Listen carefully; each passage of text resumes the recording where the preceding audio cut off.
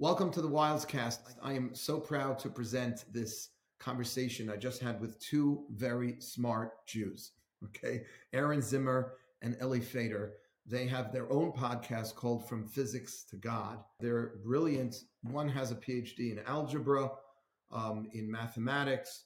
The other one has a degree in physics, and they're both very learned and knowledgeable Jews, actually both ordained rabbis. And we got into the concept, into the discussion of science and religion, specifically God. How can we know that there's a God from studying physics? And why is it that some scientists who are great physicists do not believe in God? And how do we reconcile our belief in God, if you have one, or if you're struggling with your belief in God? What are some proofs?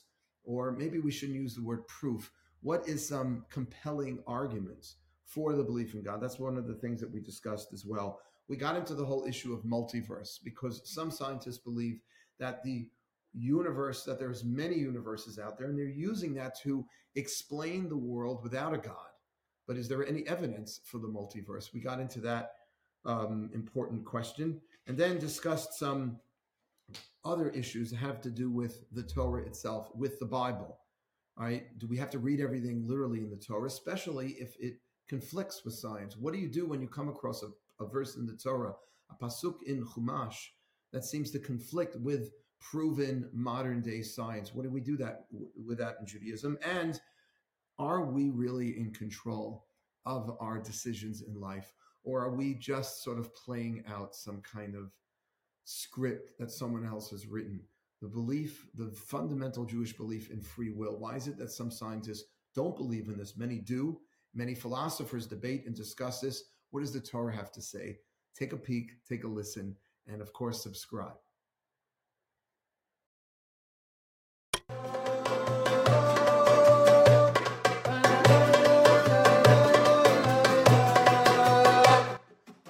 Welcome to the Wildscast. I am on with Aaron Zimmer and Elie Fader, both of whom are well-versed in both physics and Torah. Tell us a little, for those who are not familiar with your own podcast, with your own background, where did you guys study both Judaism and science? And tell us a little about the work that you guys are doing. Okay, so I'm Elie Fader. I studied Torah at Yeshiva B'nai Torah. I received Smicha, Yora, and Yadin there from my Rebbe, Rabbi Chait. And while I was doing Yeshiva, I studied in Queens College undergraduate. I went to CUNY Graduate Center, in which I received a PhD in a field of math called algebra, specifically braid group cryptography. Wow. And now I do research in a field called graph theory. I'm interested not only in mathematics, I'm also interested in physics and science and psychology and philosophy. I have a wider variety of interests. Beautiful. Thank you. By the way, Elie and I also studied at Rabbi Chait's Yeshiva a long time ago. I was there for 2 years, had a great experience. But I didn't get smicha from them. I went to YU, and I didn't get yadin at all. So that's really impressive. And I certainly don't have a PhD. Aaron, tell us, what's your background? Okay, so that makes three of us here who when I learned at Yeshiva B'nai Torah. I got smicha from Rabbi Chait. And I went to Queens College for undergraduate. I got a degree in physics there. And after that, I was deciding whether to go to graduate school or not. I chose to go into commodities future trading. We're trading cotton and sugar and natural gas and oil, crude oil. And I did that for 11 years using the ideas I learned from physics, the categories from physics, and the brisker derech that was taught in Yeshiva B'nai Torah, using those conceptual categories to analyze markets and to think categorically. And I was able to, retire after 11 years of trading commodities futures. And now I learn Torah with Elie amongst, other people, other chavrusas. You're still learning at Rabbi Chait's? I was in a shir for 17 years. I gave shir there, Gemara shir for 2 years. And I just have, chavrusas and basically, still there. I never leave the yeshiva. Why would you leave, if you don't have to? So, I trade. I had to work, but I traded commodities and I learned Torah, and now I'm making this podcast, Physics to God, to try to, kind of synthesize, put together ideas of God and physics, to, try to unify the two different streams in my life. Wow. Well, kol hakavod that you're able to be so devoted to learning at this stage of life and continuing to study science at the same time. So you guys are quite qualified in both areas, I have to say. We got some doctorates, a lot of smichas, a lot of rabbinic ordinations here. So let's dive right into it.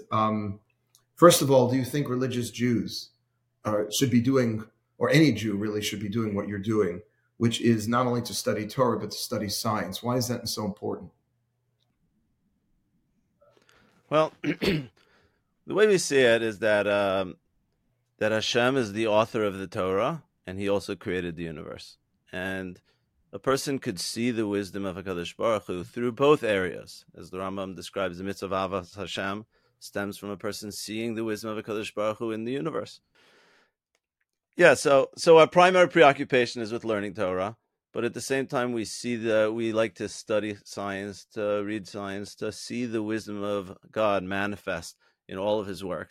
I would just add one thing, is that, as you know, for the question of religious Jews, is I find that unfortunately, like, a lot of religious Jews relate to, especially modern Orthodox, relate to science as, and they encourage learning science, but it's really for like the means of having a profession and being successful and making money, and it's not really like, there's idea of Torah lishma, but people don't think of science lishma.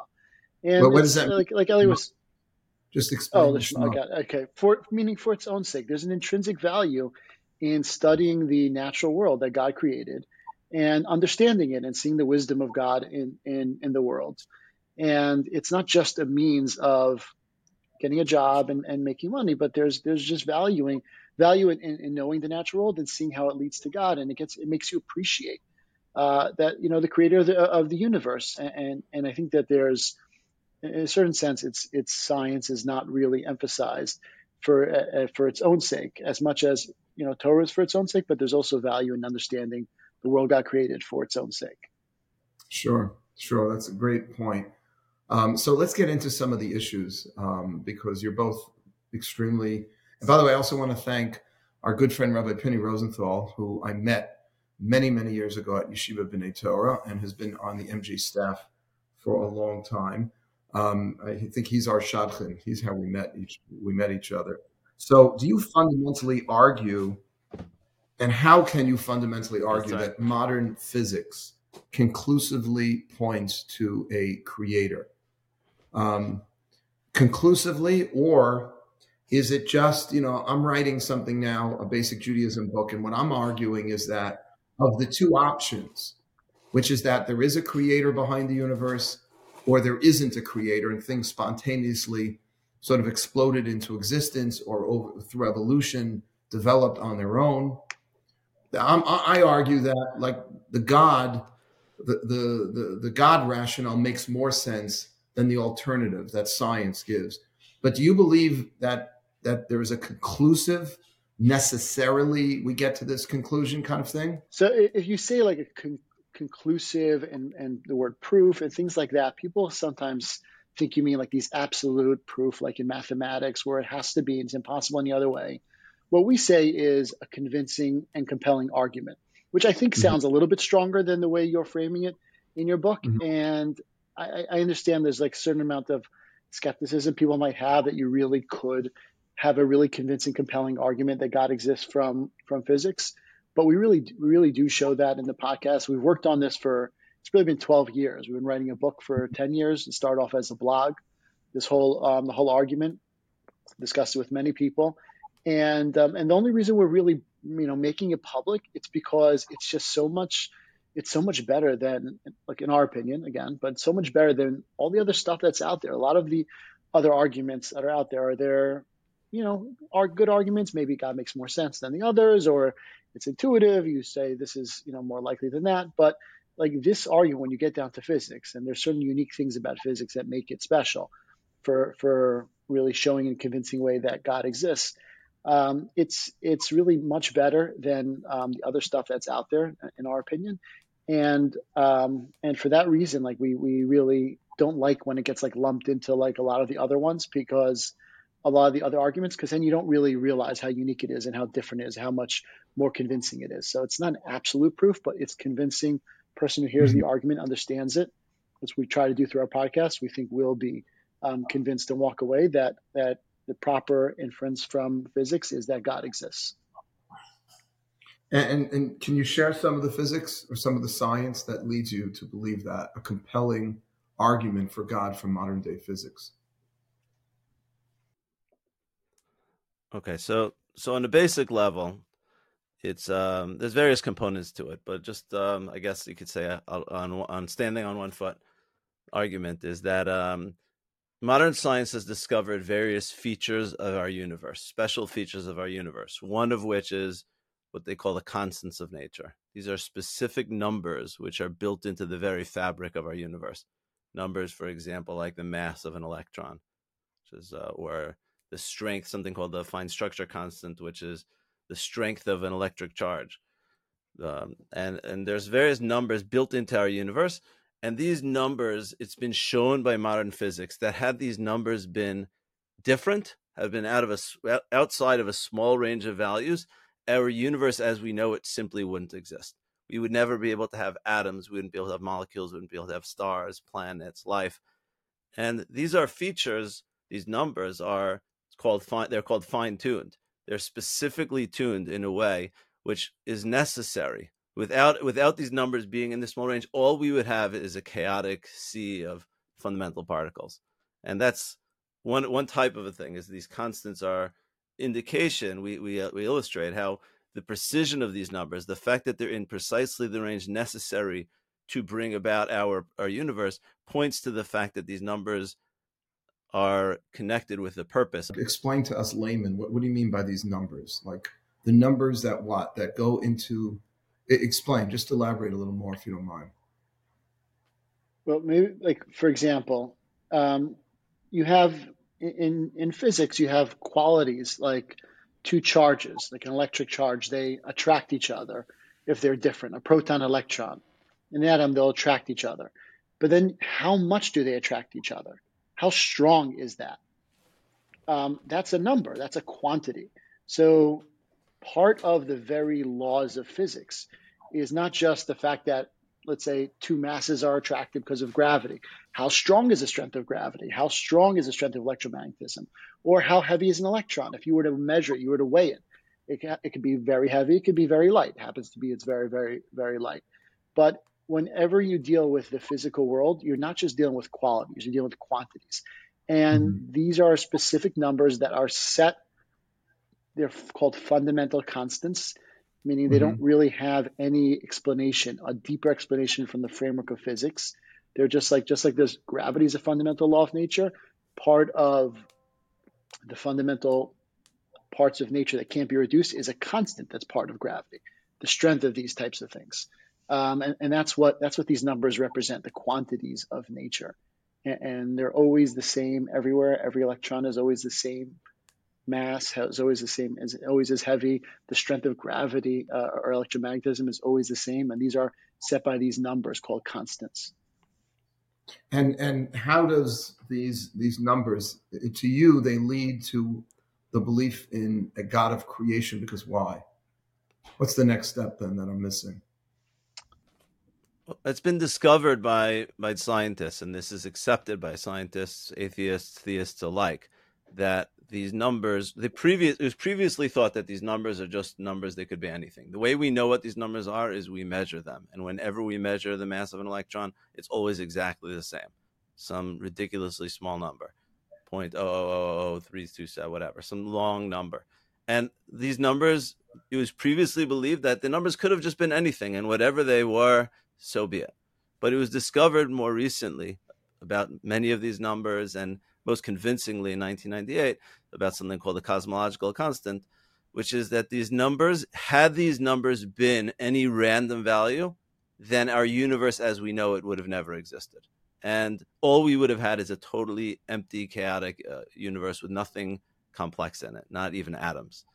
And the fact that these numbers, which scientists have no explanation for, Richard Feynman called explaining these numbers the greatest mystery in physics, or one of the greatest mysteries in physics.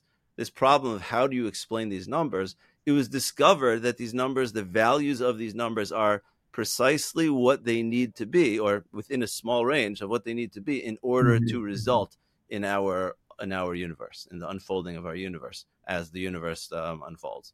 And that's a shocking discovery, the fact that these numbers are so precise. And it's a discovery which, again, scientists, everybody agrees with this discovery that these constants are fine-tuned. The only question is, which we answer one way and some scientists answer a different way, how do you interpret the fact that we have these what seems to be this amazing coincidence, that these values which happen to be the numbers which are precisely necessary. And you can't explain the existence of those numbers through modern evolutionary theory. In other words, the idea that everything is so precise. I mean, this is the argument, the teleological argument, that the complexity of the universe, the fact that we are, this far away from the sun, so that we still get the warmth of the sun, but we're not too close to the sun, so we don't burn up. So that precision, I've always felt, implies a divine creator, something beyond human that creates this specificity and complexity.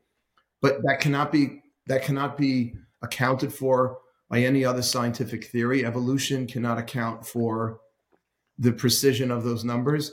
I understand that they sound random, but doesn't science explain randomness through evolution? So that's a great question. There's 2 points to answering that, but basically, Elie spoke a little bit too extreme there. Scientists do have a theory for how to explain it. It's called the multiverse, which is very similar to what you're saying, right, Wild? Is that it's a theory that there is an infinite number of unobservable other universes, and all these universes have different values for these constants. So in one universe, an electron weighs what it does here, and in another universe, it's 100 times heavier. Another universe is 160 times lighter. So every single possible value of the constant exists in a different universe. Mm-hmm. And then you were to say, it's kind of like the thing with you're saying with the planet, is that if you were to say, well, what are the odds that these numbers came out exactly right for our universe, even though it really is in this incredibly small value, if it's just by chance alone, it's so unlikely to happen by chance alone. But say, look, there's an infinite number of universes. In one universe, there's going to be a universe which has the proper constants. And we live in that universe because only that universe is it possible to have an intelligent life, asking the question of why are these constants correct? Just like you were saying, there's hundreds of billions of planets in the galaxy. And now, what are the odds that the Earth is in exactly this Goldilocks zone, exactly this distance from the sun? Well, the scientists will tell you that's not really a good question, because all the other planets that are not the right distance from the sun, they don't have any intelligent life on it to ask the question. So it's not really a big wonder that we live on a planet the perfect distance from the sun, because there's hundreds of billions of planets. Some of them are in the right distance, and life can only evolve on this planet.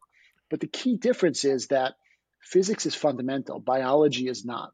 The distance between the Earth and the sun is not a fundamental fundamental principle in nature. There's many planets that have different values, but these constants are part of the very laws and fundamental principles of nature. There's no evidence that there's other universes with other laws of nature. It's totally speculated. These are unobservable universes. While astronomers do astronomers do see other planets, and that makes a big difference in whether there is validity to just speculating that. They're not just speculating there's other planets, but multiverse scientists are really positing these unobservable parallel universes. That's a big difference between the two arguments. So that makes sense. I appreciate that clarification. So you're saying at the end of the day that you can explain, let's say, the complexity of the universe, or these numbers, Elie, like Elie was just explaining, that you can explain the complexity. Only way really you can explain them is if you believe in a God, a creator, a supernatural creator. But you're saying, Aaron, well, then if you believe in multiple, many, many universes, and this is the one that kind of got it right for people, then you can. All right. So why do scientists believe in multiverse if there's no positive proof or evidence in, we haven't observed any other universes. We've observed other planets within our universe. So why do so many scientists today believe, or am I wrong? Is that not true that so many scientists believe in the universe? Yeah, that is true. That is true. Yeah. So start off with the point about God is that I think many scientists, as many people who are not religious, I guess, are skeptical of God. They think that God, they know their religious friend or religious fanatics or people who just throw around the word God without any justification for it. And I think they feel like often the sentiment among scientists is that you're not solving anything by saying God. You'll ask a question. Well, who created God? Who designed God? What does God even mean? And they have a lot of strong questions about the idea of God. So while it might seem that the evidence is pointing to an intelligent cause, they'll say that's obviously not a reasonable possibility. After all, we're scientists, and we know that doesn't make any sense. They've never heard any reasonable theory about God. It's just there's a lot of ideas thrown out there, but they feel like science and mysticism, they look at God as mysticism, and therefore there can't possibly be a legitimate theory. And we have to look elsewhere. If there's God, we see these numbers are fine tuned. The natural way to explain that would be God. That's obviously not a possibility. Let's see what else there is. We don't see any other universe as well. That's an argument they use in favor of there being a multiverse, because how else in the world could you possibly have these values being, fine tuned if there's only one universe? However, that's part of what we're going to do in our podcast series is we're going to have a separate mini series on God. And we feel that the argument that the fine tuning indicates God is not really a compelling argument if you can't answer those questions, if you can't formulate an idea of God which stands up to the critiques which atheists raise against God. Then we're not really solving anything. We're just pushing the problem back. Okay, so who created God? And you haven't really explained anything. So we show how the argument leads to a cogent theory about God and how to think about God. And it actually is in line with the Torah's idea of God, with the idea of Yichud Hashem, the oneness of God, and the way those ideas about God are formulated by our giants, let's say, like the Rambam and Maimonides and the Chovos Levavos, Bachli and Pekuda. That the idea of the oneness of God is the foundation of the Torah, and the appropriate way to think about God actually solves the problems which scientists raise.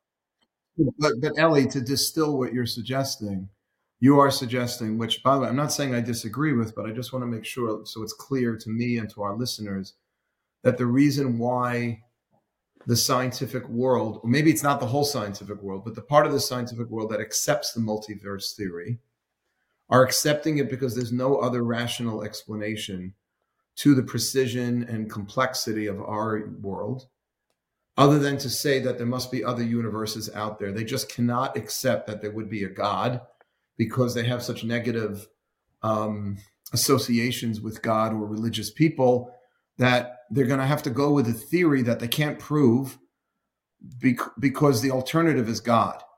I mean, are you going as far as?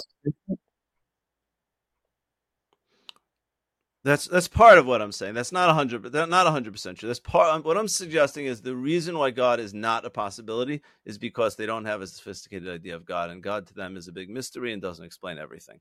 That's one. That's why they're not willing to recognize God.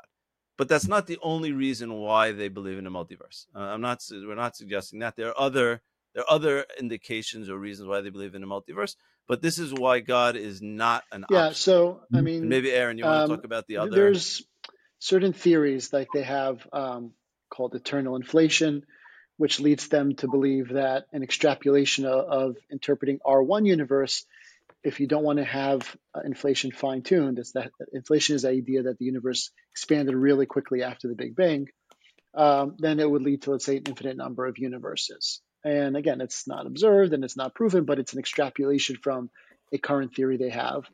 Or they have string theory, which has so many different possible versions of it, which could be considered a flaw in string theory. They say, well, maybe if there's an infinite number of universes, every different version of string theory, it's a little complicated physics, exists. We're going to go all through this. Not only are we going to do a mini-series on God, we're going to do a mini-series on the multiverse, because this is the mainstream belief of scientists. So there are what they call supports for multiverse, and there's reasons that they're motivated to believe something like that. But I really think that most scientists. So some scientists hate the multiverse because they think it's not scientific. It's you have to change the definition of science in order to accept multiverse as science, because the scientific method has always been, prediction and observation being compared to reality. So you really have to change what is accepted as science if you want to say multiverse is science. And there are numbers of a number of scientists who just hate that idea of changing what we mean by science that's worked for 300 years in order to accommodate the multiverse. But even beyond those, the scientists who hate it, I think even multiverse scientists, they know it's a very wild and speculative theory. Parallel universes. Who ever heard before 20 years ago that scientists actually believe in parallel unobservable universe? The whole thing sounds crazy. And so I think even scientists themselves don't really want to say it. And the real motivation for why of why they believe in the multiverse is much closer to what Elie's saying, is because they just think the idea of God. They say God is impossible. We have quotes from Lee Smolin saying just God is an impossible theory. Doesn't make any sense. They really think it's a dumb theory. It's not coherent. It's not logical. It's just totally faith. And we're going to show that that's not true. It's a coherent, logical theory, which is the intuitive interpretation of an idea that emerges from this whole fine-tuning argument is God. And I think if they understood the idea of God's oneness in the way we're going to present it, it's a very rational, clear way, I think they'd be much more willing to accept that interpretation as opposed to multiverse. I don't think they love the multiverse, but it becomes the only option if you think God is impossible. Interesting. And let's go a little to, this is very helpful, guys. Thank you. Let's go a little to not the complexity, sort of evidence or basis for believing in God, but the way the world came into existence to begin with. Right? The famous Stephen Hawking, in his famous book, The Grand Design, he said, because, and I'm quoting, he said, because there is a law like gravity, the universe can and will create itself from nothing. Spontaneous creation is the reason there is something rather than nothing, why the universe exists, why we exist. It is not necessary to invoke God to light the blue torch paper and set the universe going. So tell us, what's your feeling on this? Why is Stephen Hawking wrong, in your opinion? Because he's saying the world can, on its own, come into existence. Now, we weren't arguing that it couldn't. We were saying, until now in our conversation, that because of the complexity of the universe, the best explanation is God. The most compelling argument is God, okay? But what about this would be more the cosmological approach, that the cosmos came into existence. Can something exist from nothing? What we call creation ex nihilo. We believe that God's the only one who can create something from nothing, but we human beings can only take something. So how did the world get into existence? Hawking seems to is claiming here that the world can come, something can come from nothing. Is that true? So the reason that this is really the reason why we don't use the Big Bang or the fact that the universe seems to have a beginning as the argument, because it does run into this. Scientists will say that it came from nothing. Now, just to clarify, when Hawking is saying that it came from nothing, it didn't come from absolutely nothing. It came from the laws of physics, quantum mechanics and general relativity, or he's saying gravity there. It's the laws of physics are a fundamental existence in Hawking's theory. They have no cause. They're eternal existences. And through those laws, they generate a universe from nothing. So we don't want to argue with scientists. In our podcast, we never argue science with scientists. We do not. We at all. We're not arguing. We're not professional physicists. We're not going to argue science with scientists. We're only accepting the scientific consensus on fine tuning, that the universe, let's say, had a Big Bang. But we're not going to like, is Big Bang really the beginning? Multiverse scientists disagree. They say that there's an eternal universe that cycles back and forth. So we don't try to prove the idea of God from the fact of creation or the fact that the universe has a beginning, because it runs into other scientific arguments. The arguments we use are accepted by scientists. The question is, what's the interpretation? Is the interpretation a multiverse, or is interpretation God? But I'm just to simplify this. We do believe as Jews, the Torah subscribes to the idea that at some point there was a moment where the world was not. There was a lot of time when the world was not, and then it came into existence. Okay, we believe that God caused that to happen, right? But Hawking Right. seems I believe that too. I believe that too. Yes. But not all scientists agree to that. And that's a much, that it seems pretty compelling because of the Big Bang that that's the case. But there's that, room to argue. There's room for, it seems compelling that there was a moment of creation, yes, right? Right, yes. and the world of science believes that too. They believe in the Big Bang theory. The only disagreement, no, explain if No, I'm no, no. There's disagreement. For example, multiverse scientists believe that you could have an eternal cycle of universes, or an infinite numbers of universes. Each one has its own Big Bang, but all matter might be eternal. So it's not really. There's no real. They used to. When the simple interpretation of the Big Bang is that the universe has a beginning, and I would agree with that it does, and certainly as Torah Jews we believe that, but it's not as compelling and convincing to argue that has to be the case. The arguments that we use are better than that. That's why we don't use that. We don't use the argument from the beginning of the Big Bang, because it lends itself to, there's a room for scientists to argue that. The arguments that we use, there really isn't an argument for them to for them to say anything other than, let's say, a multiverse and randomness, things like so that. when so what's your argument then? Can you distill it in like a minute? In other words,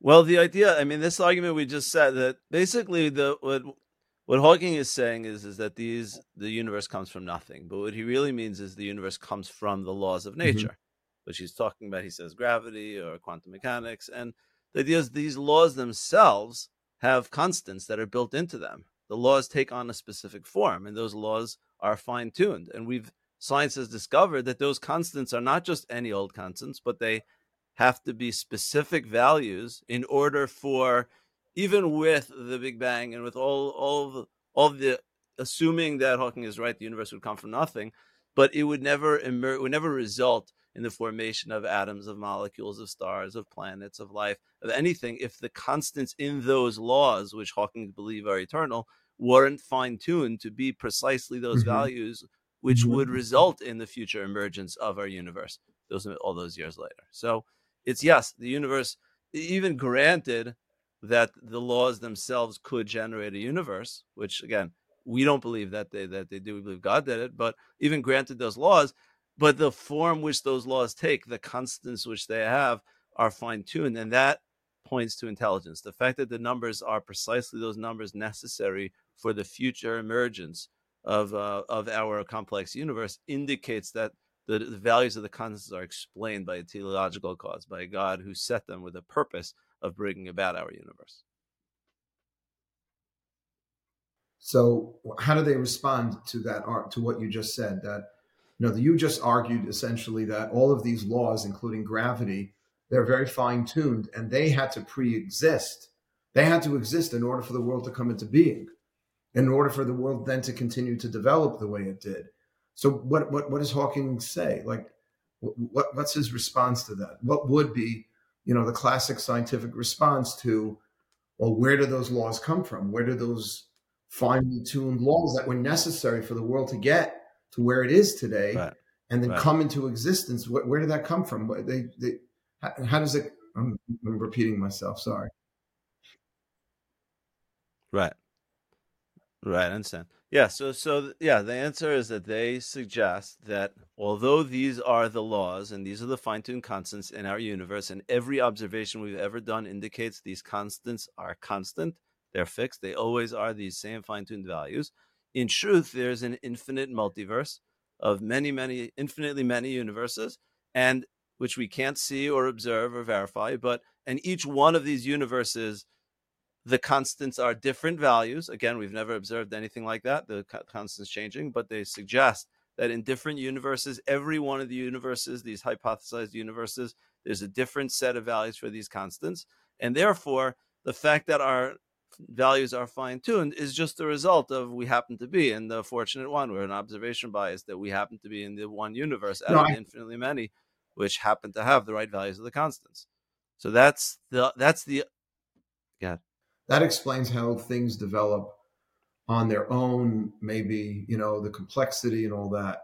But in terms of the initial coming into being, where do those rules and laws come from if there was nothing before? So for the laws themselves, Hawking believes, or believed before he died recently, that that the laws are eternal. They just are that way. Just like if you were to ask somebody, where did God come from? So I think he's going to say, look, that God is the first principle. He exists. He's a fundamental existence. There is nothing that causes God. He causes everything else. A scientist will say that the laws of nature are they are the fundamental existences. They're these complex equations that govern all physical reality. They might generate universes on their own, according to Hawking and other physicists. And they have no cause. They just are that way because they are that way. And you can't ask that question, which is legitimate in a certain sense. It's legitimate to say that everybody's, no matter who you are, whether you believe in God, whether you are a physicist, there is going to come a point where you can say, I can't explain any further. I can't say what caused God, and they can't say what causes the laws of nature. They're just going to say those are their gods in a certain sense. Their gods are complex equations.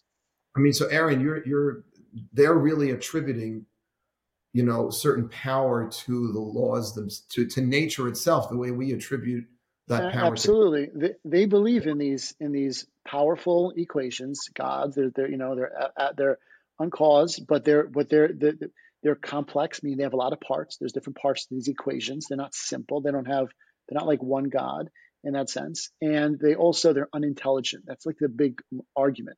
They hold that these laws are unintelligent.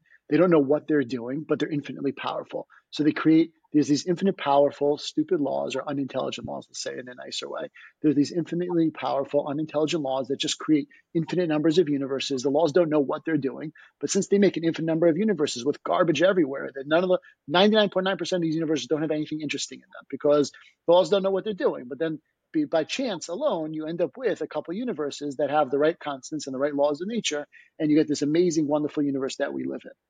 So they do have gods in a certain sense. They're just not intelligent. That's so interesting. Right. And they can explain. Yeah, go ahead. I'm sorry. Right. As opposed to we start with the point is that we observe there to be one universe. That's all that any indication, any science tells us, that we see one universe. And anything we see about this one universe is that these constants are fixed, constant values. They call them constants of nature. And assuming that, going with that, the fact that the values of these constants are fixed, fine-tuned in a manner which is necessary for the future emergence of our unbelievable complex universe, that points to the fact that this one universe was fine-tuned by an intelligent even if you did subscribe to multiverse, let's say we just, for the sake of argument, we start to believe in multiple universes, even though they're not observable. You still have to explain how these laws came into existence in any universe. Where did they come from? So you're saying the scientists believe it's just they're embedded within the physical universe. They were always there. Is that kind of like what Aristotle, the great debate between Maimonides and Aristotle? I think he believed in the eternity of the universe, and the Rambam couldn't accept that. Maimonides couldn't accept because we believe in a point of creation. Aristotle never believed in a point of creation. So do these scientists subscribe to that? They really believe it's sort of in the eternity of the universe. It always existed. So the quote that you read by Hawking is not he's not saying the eternity of the universe. Hawking is saying the eternity of the laws. The laws are these absolute realities and they generate a universe. But there are a lot of scientists who still believe in an eternal universe, meaning matter itself is eternal, energy is eternal, and that it goes through different phases, and out of the eternal energy, different universes spawn out. So there's still an argument among scientists whether matter is eternal or matter has a beginning, like it seems at the Big Bang. But all of them say that the laws of nature are eternal. The laws of physics have no prior cause, because I shouldn't say all of them. There are some scientists who believe in God, but they all say the laws of physics are these abstract universal principles that exist. And then there's a question whether energy itself is created by these laws or energy is eternal and has always existed. Okay, that's really helpful. Now, you guys quote various physicists, scientists in your podcast. You mentioned Richard Feynman, also Steven Weinberg, who, of course, was Jewish. He famously said that the more we study the universe, the more it seems pointless. Now, given the fact that he and other scientists agree with him, and you guys have the same physics he's looking at, we're all operating with the same facts here, but we're coming out with different conclusions. What makes you guys different?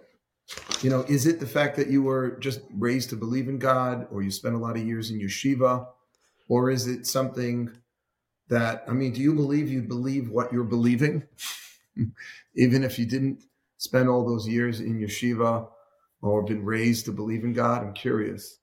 Because yeah, go ahead. Right. Well, we could.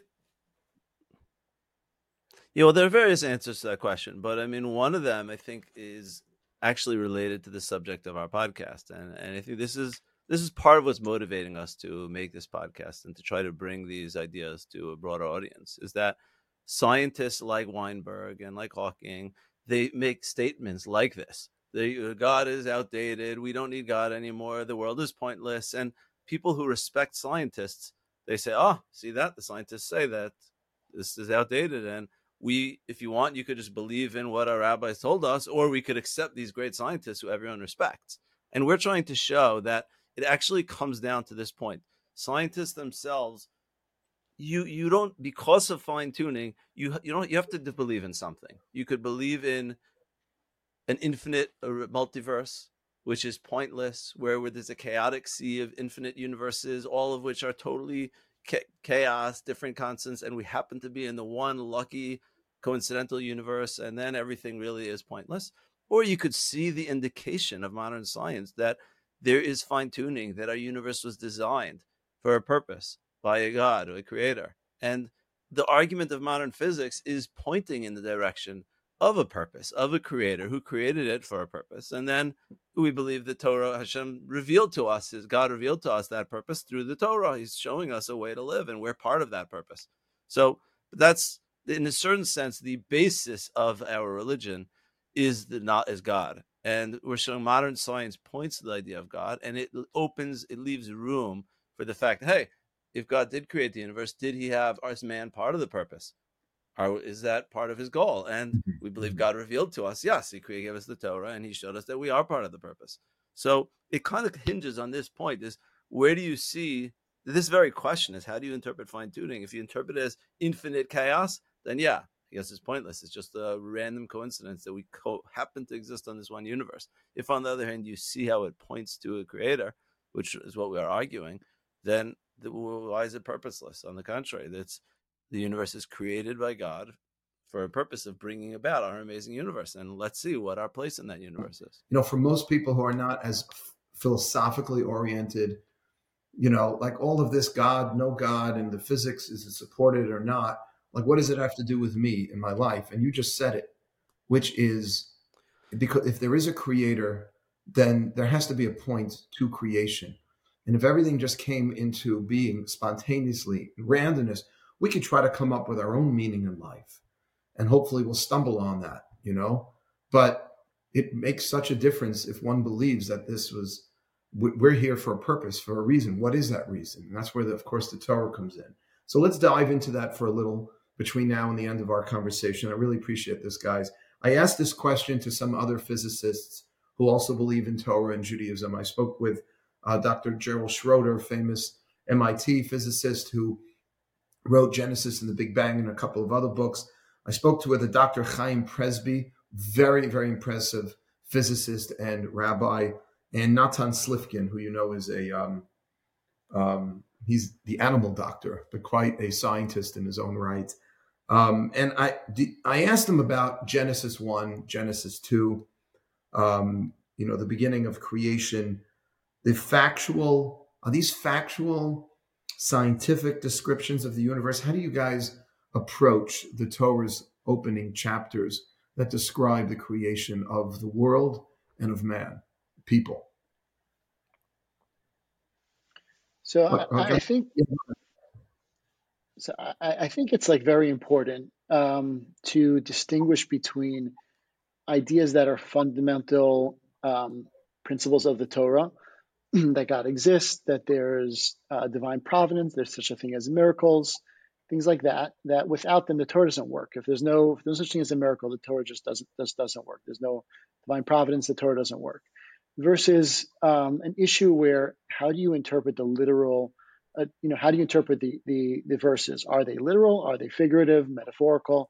Are they speaking in a scientific framework? Are they speaking in a historical framework? Are they speaking in a values framework? So those are completely different issues. How do you interpret verses versus contrasted with does something contradict the underlying principle of the Torah?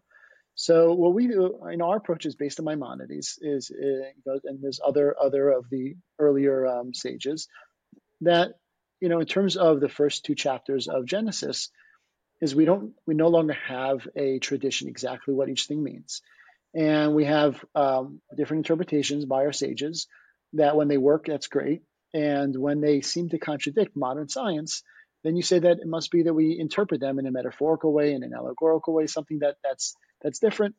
And you're not going to throw out the Torah because a verse has to be interpreted figuratively as opposed to literally. So those questions, they don't bother us, and they haven't bothered the great sages of Jewish sages. And in truth, it's much more, I think Christians are tied to that philosophy that everything has to be exactly literal. I know there are a lot of Jews who do hold that, but I don't think that's our tradition, that every verse has to be taken exactly literally. What would bother us is if something in modern science contradicted a principle in the Torah. Something modern science showed that it's impossible to have divine providence, that it was impossible to have free will. Miracles are impossible. God doesn't exist. Something like that. That would undermine the Torah. That would cause you to say, look, if modern science showed God didn't exist, you're not going to have the Torah or you'd have a contradiction in your mind. You'd be stuck. So those are real problems that we spend time trying to deal with. But the questions of how to interpret the verses, that to us is a secondary issue. You'd like to take it literally if you could. If it contradicts what your mind tells you is true, then you have to interpret it metaphorically. Mm-hmm. So, for example, thank you, Aaron. So, for example, the world was created in 6 days. God rested on the seventh. And that seems to be negated by modern evolutionary theory. What's your take on that specifically?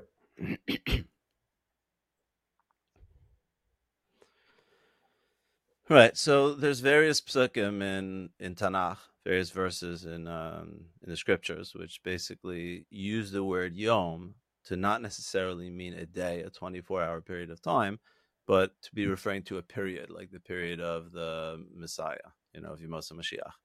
Or maybe if some other verse refers to the yom to refer to the unit of the 6 days of creation. So the verse, and there's various, there's a Ramban who mentions this. Nachmanides used to say this. The word yom sometimes doesn't refer to a literal day.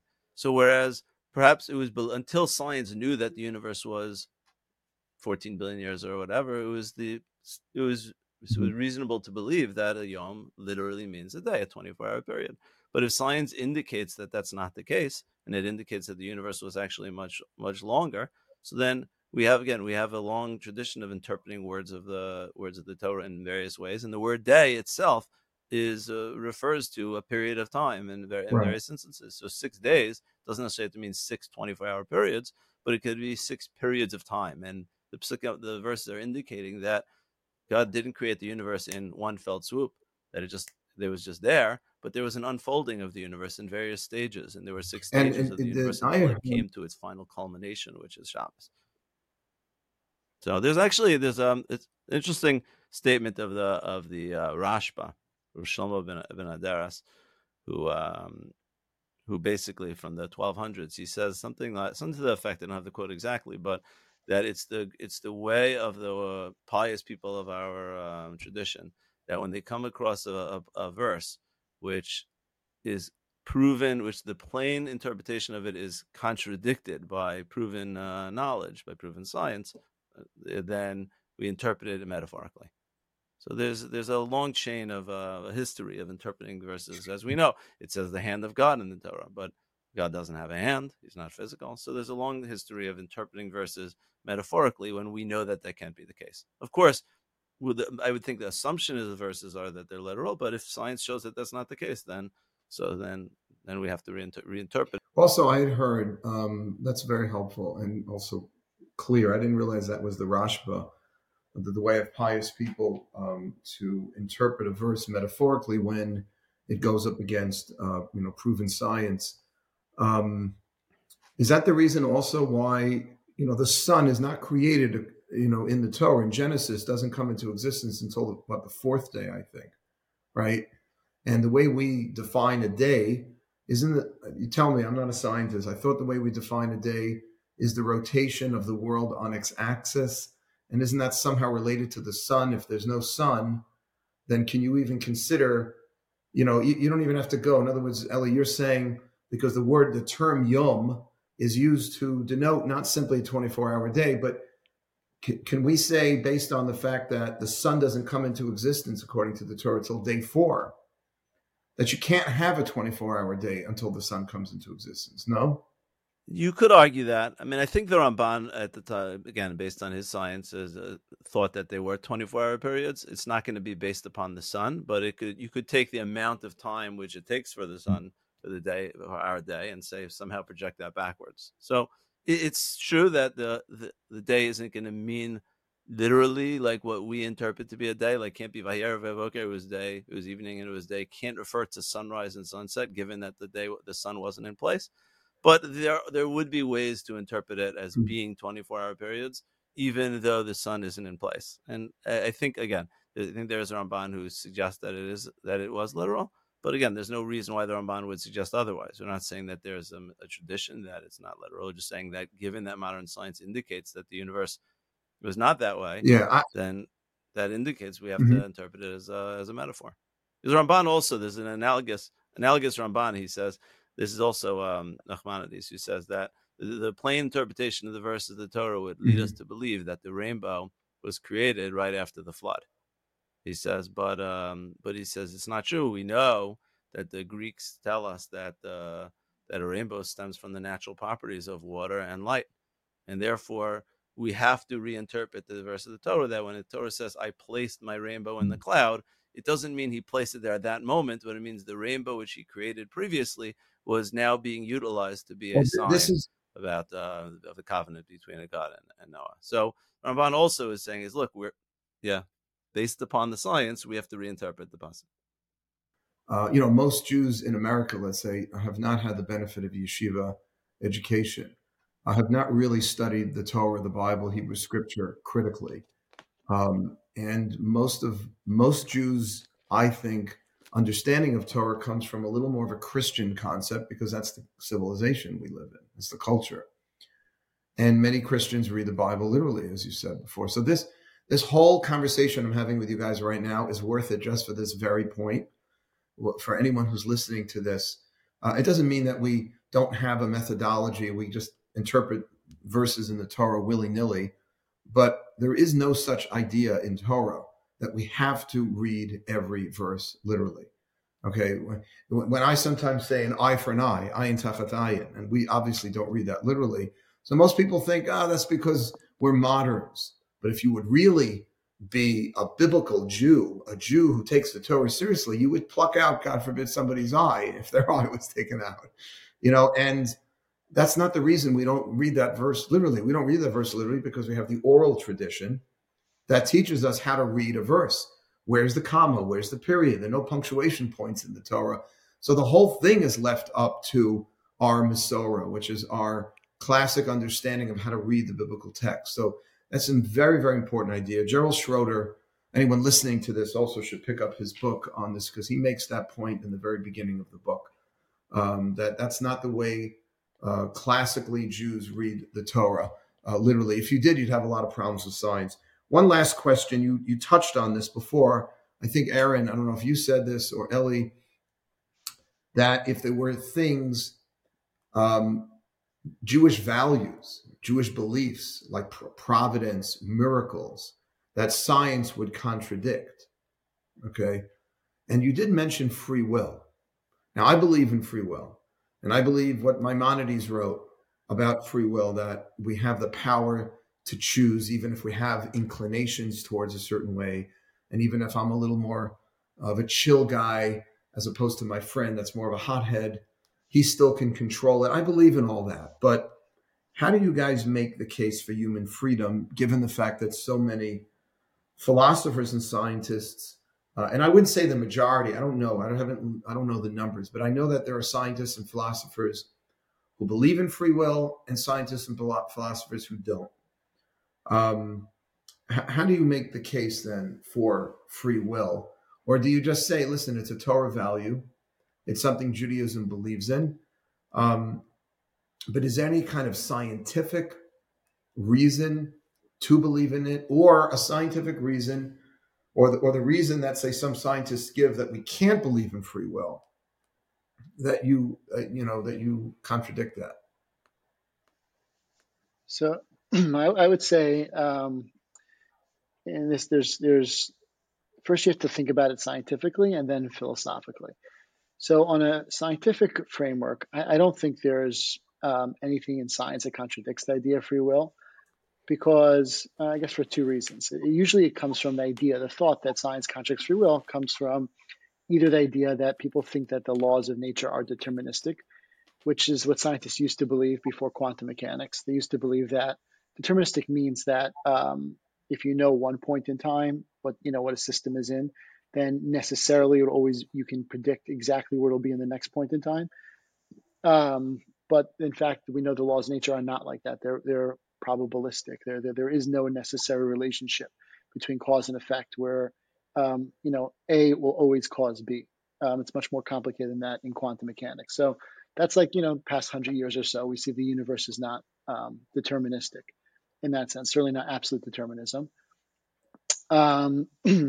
And also, it comes from the question, again, scientifically, before you get to philosophically, from the theory that like your mind is you're just a big computer. Your mind is just, you're basically an AI. Your brain is just some sort of very complex artificial intelligence thing, which is not. It's like it is a presumption a lot of materialistic scientists have.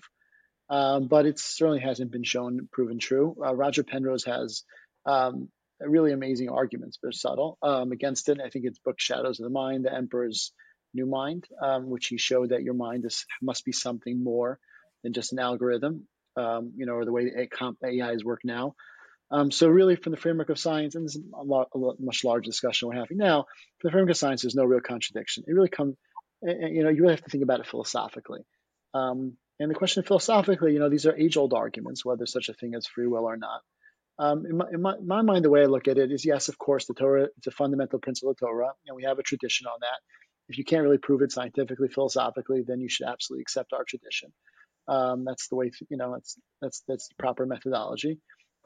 But in a philosophical framework, I think that once you deny free will, and you say that you are just compelled to believe everything because you have no choice, in a certain sense, you lose the whole idea of truth becomes meaningless.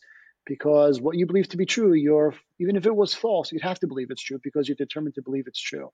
And in a sense, it ends up undermining the human mind itself. And your ability to know that, to know that there's no such thing as free will is predicated on using your mind. And if your mind is no longer good at determining the truth because you're determined to believe whatever you believe, it ends up, in a certain sense, becoming circular. And it's a skeptical attack on the human mind itself. So I think when you think about it, free will is part of what we mean by something being true, that you choose to believe it's true as opposed to false. And to reject free will ends up undermining the value of truth and the very argument against free will itself. Wow. Yeah, I mean, that you can get just very sort of nihilistic and nothing means anything if you think everything is predetermined, everything is pre-programmed. Is there any kind of scientific basis? Like we started our conversation about talking about the existence of God, and you both made a very, I think, compelling argument from numbers, from the specificity, the fine-tuning, the complexity of the universe, that there has to be a creator. Is there anything like that indicating free will? Or it's really just something that, as you articulated, there's nothing in science that tells us we don't have free will.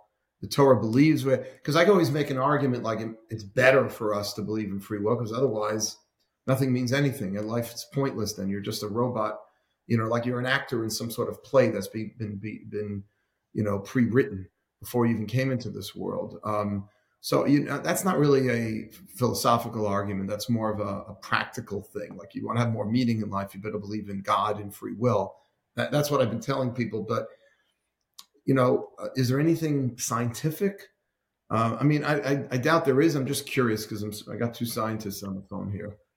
You know what? Unfortunately, I think that I don't think there is. I mean, that's why, like on our podcast, the truth is, we don't want to give off the wrong impression. Our podcast is not really about religion. It's not about free will and things like that. It's really about God, because there's really an incredible, compelling, convincing argument from science that God exists.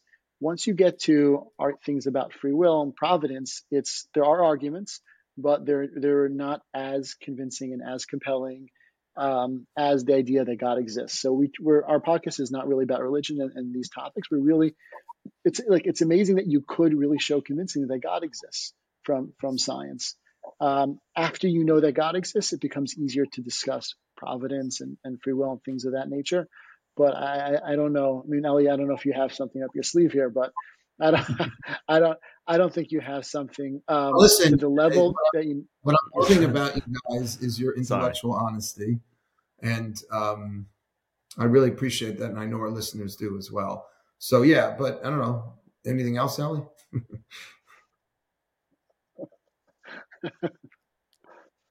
I just want to not about the free will, but while Aaron's talking about what we do on our podcast, I just want to mention that the conversations we've been having here today, some of them might have been a little complicated or high level in terms of the physics. It's kind of hard to talk in an hour to give an overview of what we're talking about, and sometimes we're trying to give a bird's eye view, and we may have lost some of the listeners and some of the particulars. But I just want to emphasize that, I guess, my profession, I'm a professor, and I teach at community college, and I teach students who've never, ever understood math. And it's like what we try to do on our podcast is to simplify these arguments. So again, we develop the points step by step by step, and we try to explain everything, and we give analogies to help the listeners understand.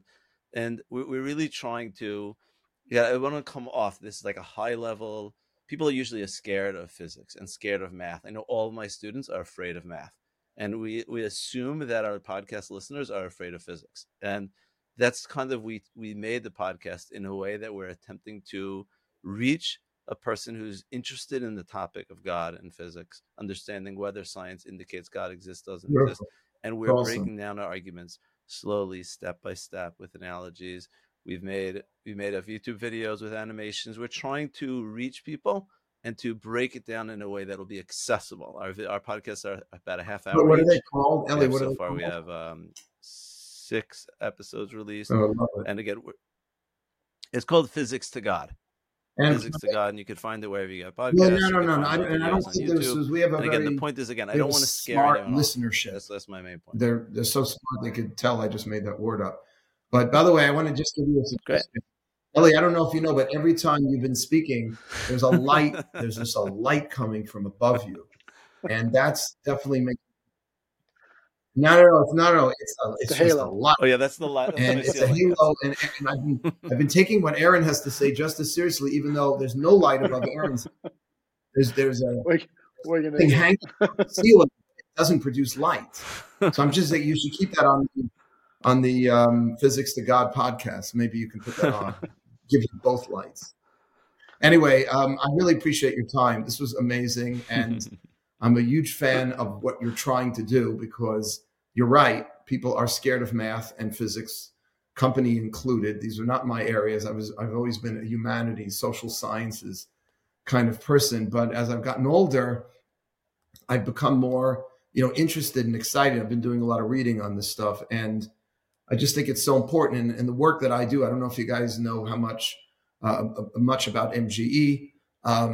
If you don't, you should be ashamed of yourselves, because we are the cat's meow. But we reach out to 20s and 30s who are not necessarily raised with a lot of Torah knowledge or wisdom. So, but are smart, well-educated, successful young professionals who are out there in the world. And I have a lot of students who are scientists and are physicians and doctors and mathematicians, and a lot of computer science people today. And people have these questions, and people want to know what Judaism has to say. And, this age-old, it's like a primitive idea that religion has to be over here on one side and God and science on the other side, and the two are not.